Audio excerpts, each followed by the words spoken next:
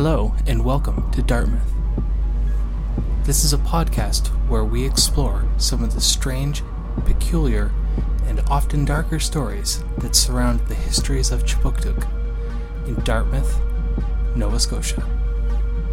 My name is Jess, and in this episode, Joanne and Shannon discuss drug paraphernalia.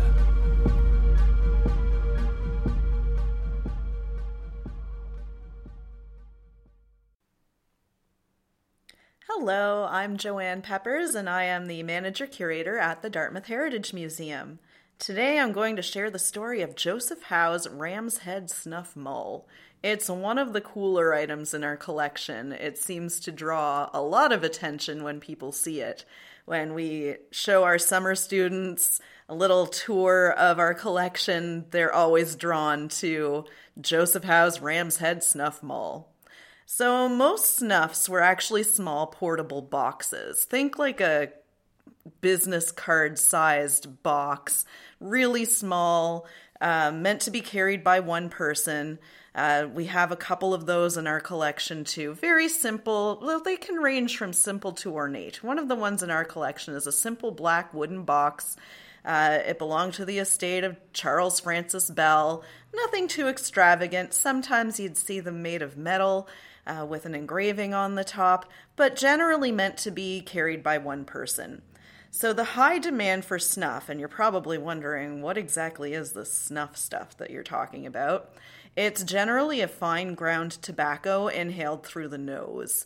They had things called snuff grinders, a very small little tube-shaped item that you would put the tobacco in, twist the top, and it would grind it. Very similar to ground pepper. And that would make it easier to inhale through the nose, more sweeter kind of light taste to it.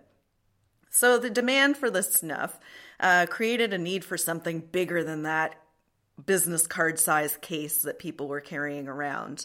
The Snuff Mull is a large sort of oversized snuff box, almost like a master salt shaker, with those big ones that they come around with at restaurants.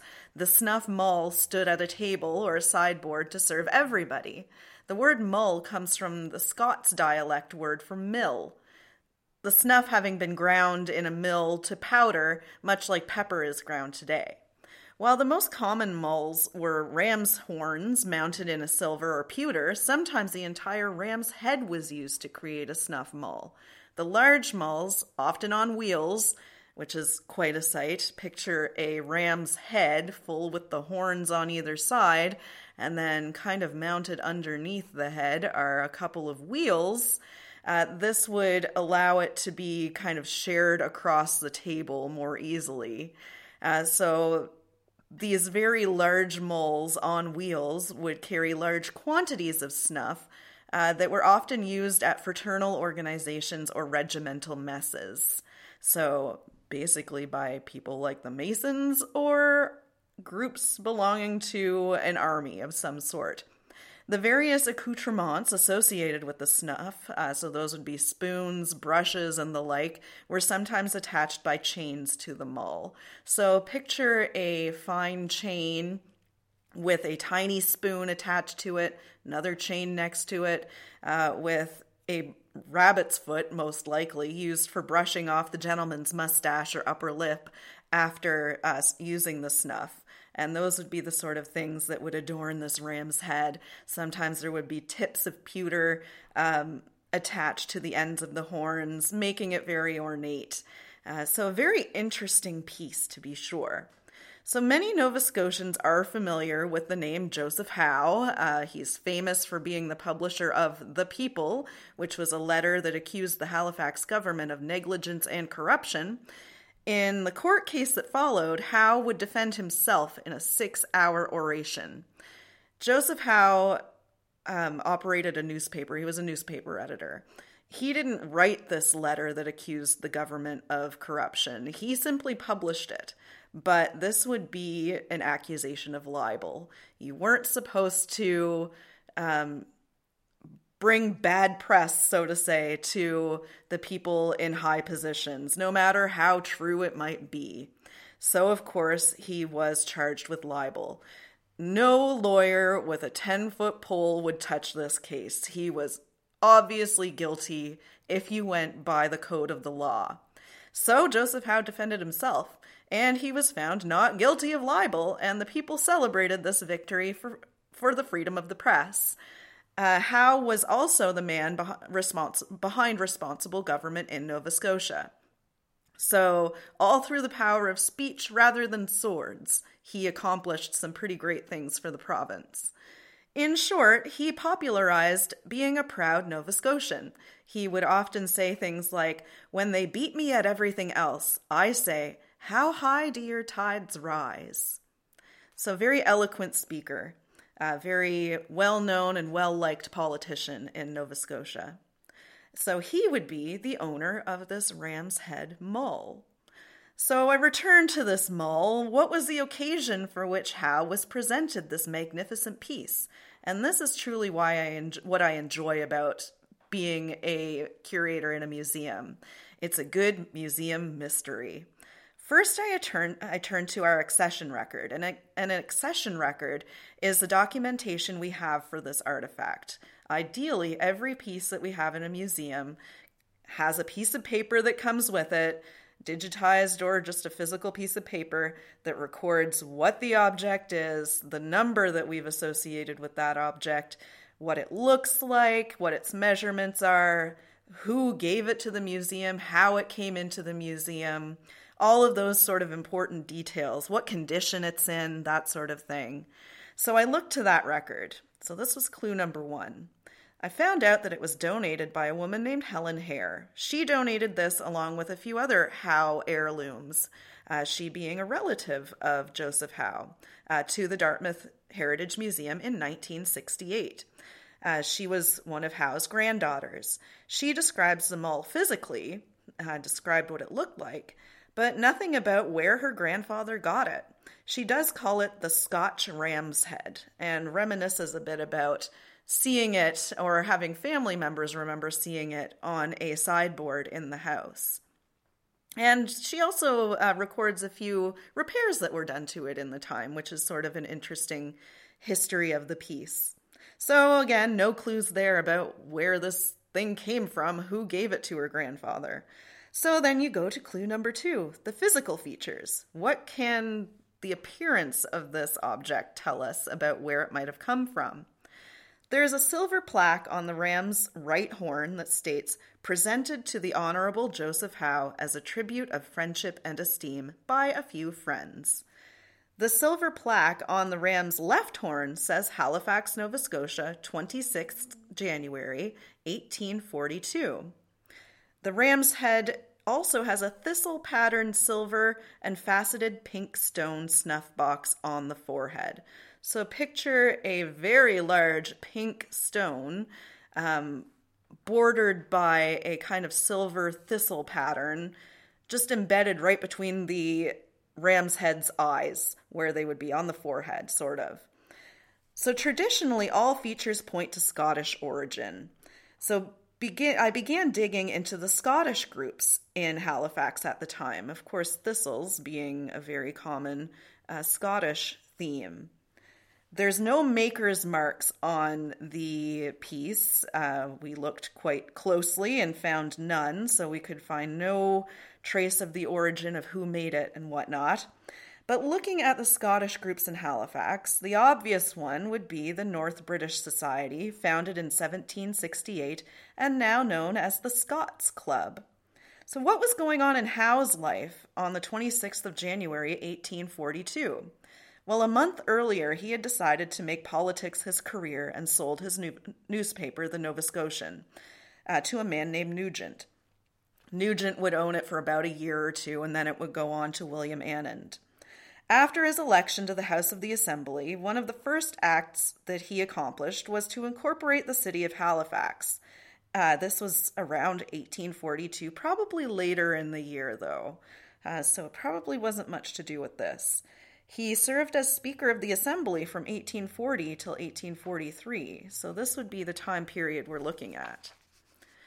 So I did a little search into a book with the Annals of the Society to see what would shed light on what was happening in the year 1842.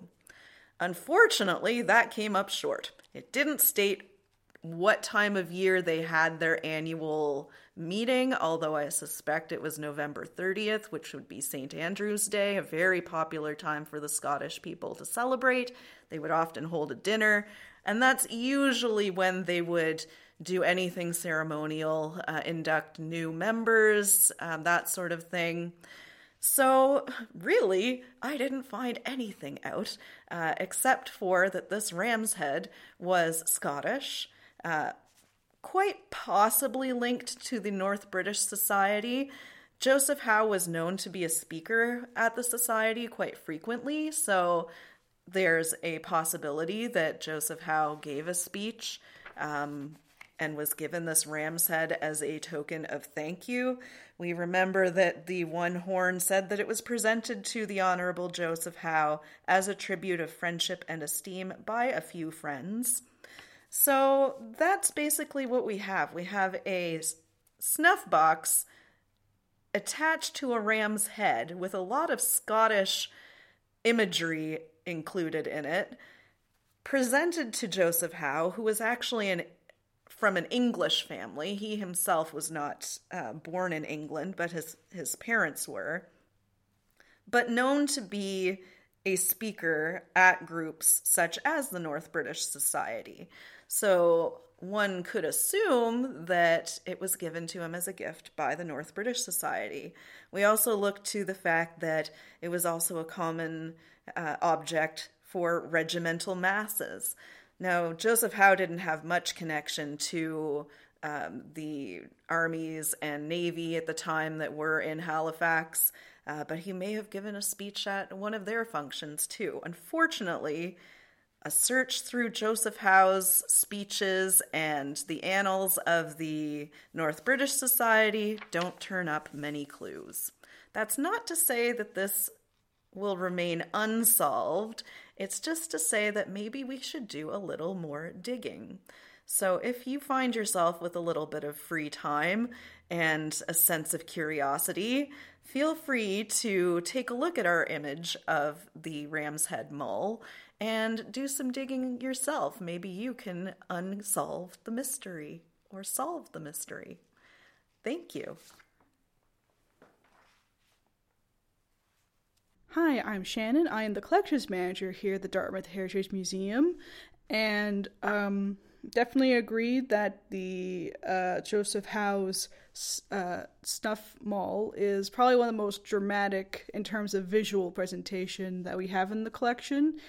Currently we have it stored in its own individual box just to make sure that it's nice and secure and safe. Currently it's not on display, though we have digitized that record, and we're hoping to have it as part of Nova Muse, which is a digital holding for various museums within Nova Scotia. And I was part of that little investigation to try to find the the maker's mark for the snuff box, and let me tell you, it was a little bit weird being like that close to essentially a ram's head. I was sort of like, oh, I hope it doesn't blink at me, but it didn't, of course. So it is definitely something that we would love to look further into, because it's such a fascinating piece, and to learn who these few friends of Joseph Howe were. We do know, actually, this recording is taking place in Evergreen House, that Joseph Howe was friends with Alexander James, the original owner of the Evergreen House. So I'd be curious to know whether he was involved at all with the gifting of the snuff box, or if it was other friends entirely that, or just people, again, thanking Joseph Howe for contributing either to a speech with their group, or whether it actually was some closer friends who gave him the snuff mull. It is a bit of a mystery. And I should mention Joseph Howe's connection to Dartmouth. He actually spent quite a bit of time here in Dartmouth in his lifetime. He resided at a home called Fairbanks, which would have been located near the McDonald Bridge area in present-day terms. So he did have a connection to a lot of the Dartmouth area families and actually lived on this side for quite some time. I'm going to do a slight correction. It's Fairview. Fairview, sorry. Yeah. Fairbanks is a whole other thing. Yeah, that's a whole family, and they had their... Thank you, Shannon. Oh, no worries. They have a lot of, like, interchanging, like, names. Like, there's Woodlawn, and then there's Woodside, and Fairbanks, Fairview. Lots of similar terminology for estates and properties within Dartmouth, so... Yes, very important. Yeah. Fairview, not Fairbanks. Yes. Maybe we'll talk about the Fairbanks family some other time. Yeah, that'd be a good... They have a lot of interesting... connections to Dartmouth and to items in the museum's collection, so that'd definitely be a fun one to explore later. Yes. So like I said, if you have a penchant for solving museum mysteries, feel free to contact us if you dig anything up. And thank you for listening to our story about Joseph Howe's Ram's Head Snuff Mull.